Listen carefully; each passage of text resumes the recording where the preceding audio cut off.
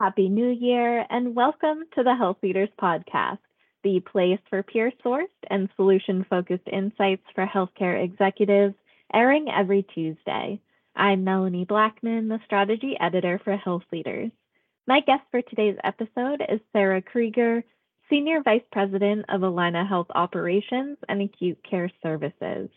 In her role, she provides executive leadership and supports Allina Health's hospitals and key clinical service areas throughout the system, which serve patients in Minnesota and Wisconsin. During our conversation, Sarah shares insights into her role, the important work she has championed this past year, and what her focus will be in 2023. So without further ado, please enjoy our conversation. Sarah, thank you so much for joining me on the podcast today. It's really such a great honor to speak with you, and I'm looking forward to our conversation.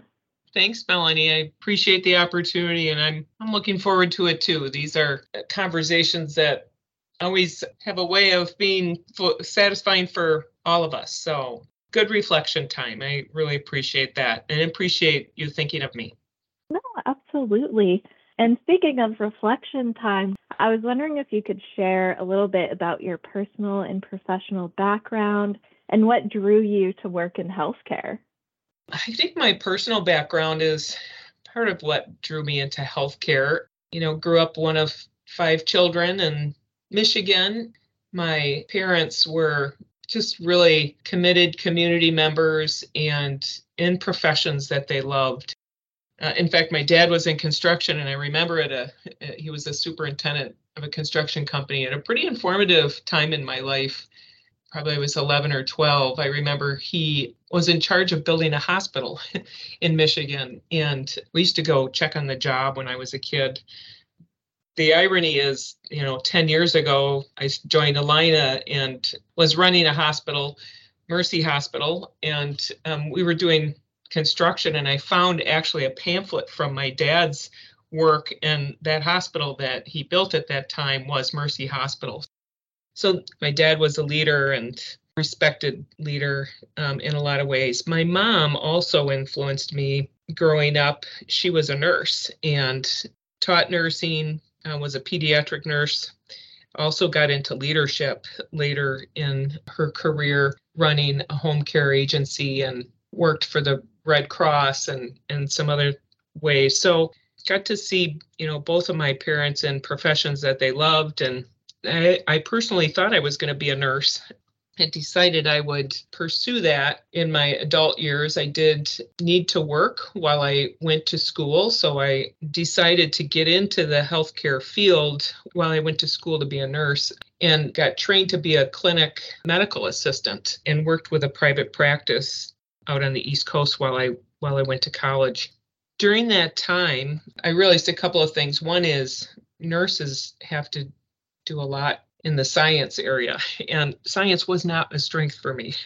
So I really kind of had that realization. But also in the private practice that I worked for, I started to think about if I could help us be better at this or that, and started to get engaged in not only doing the work, but how could I help us as a clinic be, better overall. And the leaders in the practice kind of saw that interest I had and said, hey, you'd be good at leadership. Can we give you a leadership role?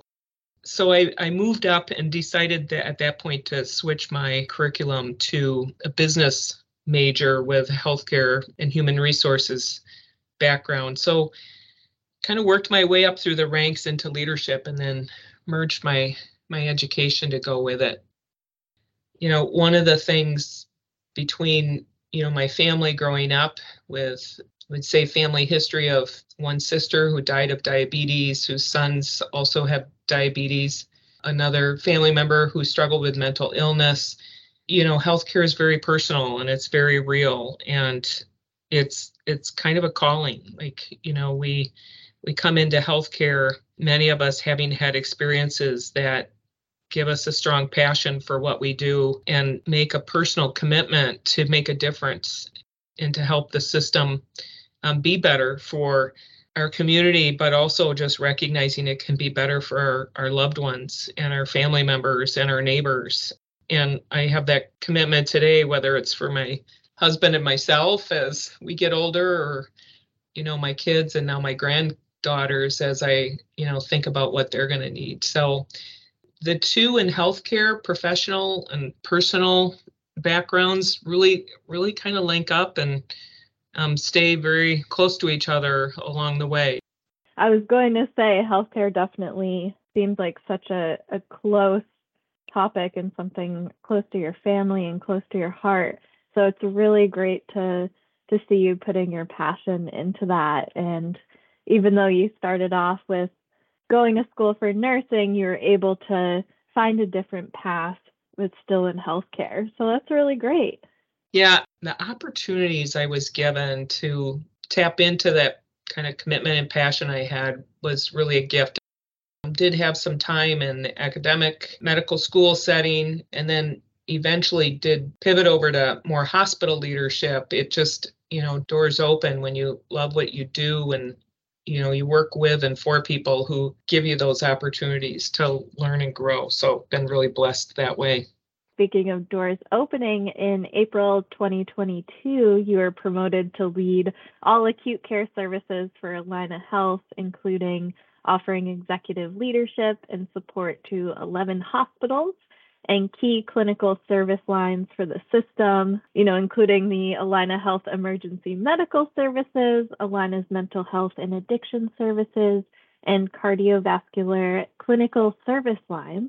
What innovative work have you led so far in your position, and what led you to work in this position? My past 20 years actually have been spent as a hospital president.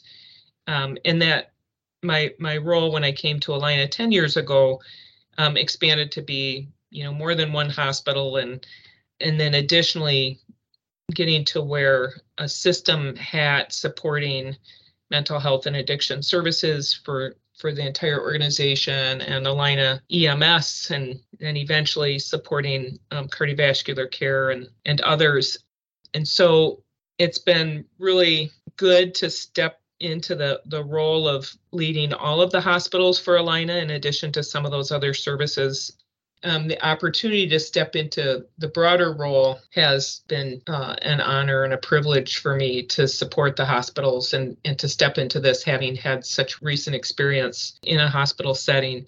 The innovation, I have to say, is at my level, I get to see and help champion a lot of what the frontline caregivers or the clinical program leaders are driving for the organization, and really help advance them. So I'm not sure I can take credit for what innovative work I've led, but maybe what innovative work I've championed in this role and had an opportunity to champion. Coming through the pandemic, and especially the last year, we've experienced really extreme pressures on the system. People are coming back for care. Many people delayed or postponed care during the pandemic, and they're sicker, or they waited longer, and now they need us more than ever. And of course, this past fall, we've really experienced a lot with the influenza season and RSV on top of COVID. But access to care has been where we've had to be most creative and innovative, and been really proud of how even during the pandemic, when we knew we should be socially distanced, right? Well, how do you get care without being physically present? The teams have really done a lot to extend virtual care, telehealth. Our mental health and addiction services team have just really been able to not only protect the community and patients through the pandemic by offering virtual or telehealth care, but they've actually been able to, use that even as we've lifted our social distancing requirements, to be able to, get access to care to people in rural communities, or who live far away, who, traveling long distance for mental health appointments would be a hardship and might mean they couldn't do it. So our ability to expand telehealth visits, consultations, even intensive partial hospitalization day programs virtually now has been just really exciting to support and see take off. And be able to address really at a time when we have a crisis around mental health and addiction, to be able to offer that's been really positive. In a few other spaces, we're doing a lot at Allina to work to keep patients at home. So in addition to telehealth and virtual care, on the other end of the spectrum, we've been working to promote even hospital at home as a mechanism for helping patients get discharged from the hospital sooner, or maybe even avoid a hospital admission with a higher level of care and in the home environment with a hospital at home program. So those are just a couple of initiatives, innovation opportunities that I've been able to support with the teams, the caregivers who are just really creative and innovative and how to address access issues. It sounds like such great work. And I was wondering if you could talk a little bit too about the initiatives you're looking forward to championing in 2023. And are there any particular pain points you're looking to address? Maybe we'll just start with the broad question about, pain points. Our access to care issues are probably not going to resolve quickly. That's just going to continue to be a challenge for us. And behind the access challenges really are the workforce challenges. We saw a lot of, as we knew, the aging population, aging workforce. People would think about retirement and did. We knew the baby boomer generation was going to be exiting the workforce, so that has been happening. We've also just seen a shift, and it's not just in healthcare, and it's not just in Minnesota. Although I would say Minnesota probably with its record low unemployment rates are probably struggling a bit more, but even at the national level, we've all heard about the workforce shortage. So a lot of individuals looking for a different way of life, maybe, than some of us have had, and looking more for part-time or, different level of commitment in the workforce. So even those that are working don't tend to work full-time, especially in the service industry where they're required to work 7 days a week. So recruitment and retention, top priority, no question about it. So our goal is to really make sure we are focused on the retention and the well-being of our workforce that's in place, and then continuing to think about how to be creative in the recruitment space. How do we go attract kids in high school into healthcare and get them thinking about, what is available to them? How do we think about creating, in some cases, with the schools, programs for training so that, we have adequately trained and skilled number of people coming out around jobs, nursing jobs, surge techs, x-ray techs. So there's such a variety of job skills and opportunities. But, one choke point right now with as many people having retired or left the field, we got to have a lot more people that were getting trained into it. So we got to expand really with our academic and technical program partners, the size of our programs, and get more people through that. So that's an important aspect of what we're looking at as well. And then again, kind of addressing this changing workforce. What is the workforce of the future looking for? Certainly different roles, different expectations. Some of the more specific initiatives I'm excited about for 2023 are, again, kind of that wellness for our staff, related to our healthcare delivery system and how we provide healthcare. And one of the things that the pandemic and challenges of workforce has provided is another incentive to really change healthcare. And the transformation of the healthcare system is something that I think many of us know needs to happen. We're a costly healthcare system in the United States. We don't necessarily get the outcomes we should for the costs we pay. And a lot of that is because we've had a reimbursement system that really was focused on when people are sick or injured versus how do we keep people healthy and well and promote wellness and keep them out of the hospital and keep them out of the operating rooms and the EDs. So I'm excited that, this is the constraints we're seeing are kind of a catalyst for really addressing the social needs and kind of overall wellness of our community, because we don't have the space to just do the things we've done in the past the way we've done them.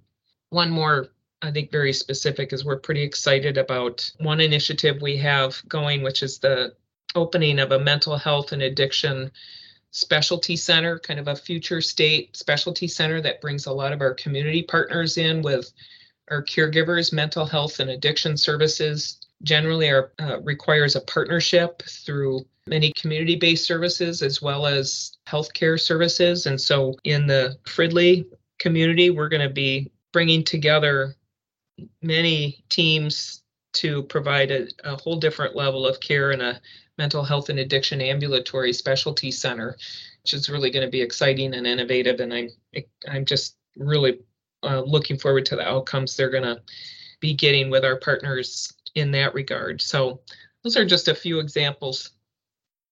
So switching gears a little bit, what has been your experience working and leading as a woman in healthcare? I've been really blessed over the years to have great leaders who allowed me to really step up and try things. They saw my commitment, my passion, my potential, and gave me opportunities.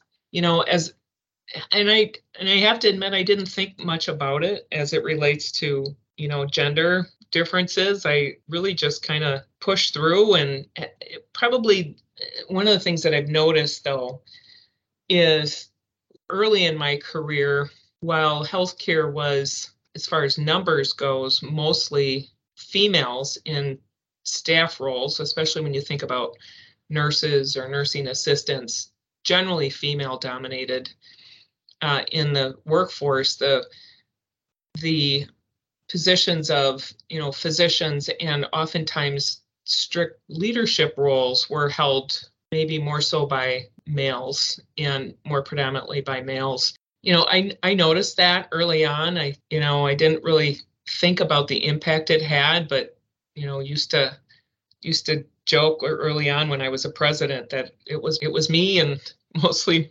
my male counterparts. So one of the things I would observe is that has shifted quite a bit through my career. And, I think it's easier to see the benefit of, the gender balance. I think we need other diversity balance as well, and we'll continue to work on that. For me, I have to say, and one of my favorite books is Sheryl Sandberg, Lean In. We do have to really think about strategically how to position ourselves a little bit more. We have such a tendency for inclusion, and that is such an asset. We also tend to be a little more reluctant to maybe believe in ourselves and see ourselves being capable of doing something that maybe our male counterparts might go, they may not think twice about it. So we probably tend to have kind of the imposter syndrome a little bit more. And I think it's important just to understand that and question ourselves about that, because awareness really does help us think about things differently. We should also just recognize those traits do tend to be there and help others. Recognize when we're sitting in a room or in a conversation with someone who, can we pick up that they're, not bringing their full self, or that they may have insecurities about it, and figure out ways to support them and lift them up in whatever role they're trying to, whatever capacity they're trying to meet and be in. I think we have an obligation to do for others what has been done to support us.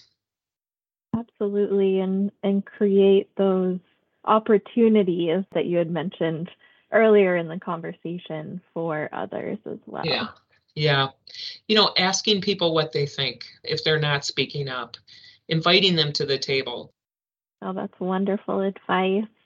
Well, Sarah, Thank you so much once again for taking the time to speak with me today and to share your insights on the podcast. I appreciate you joining.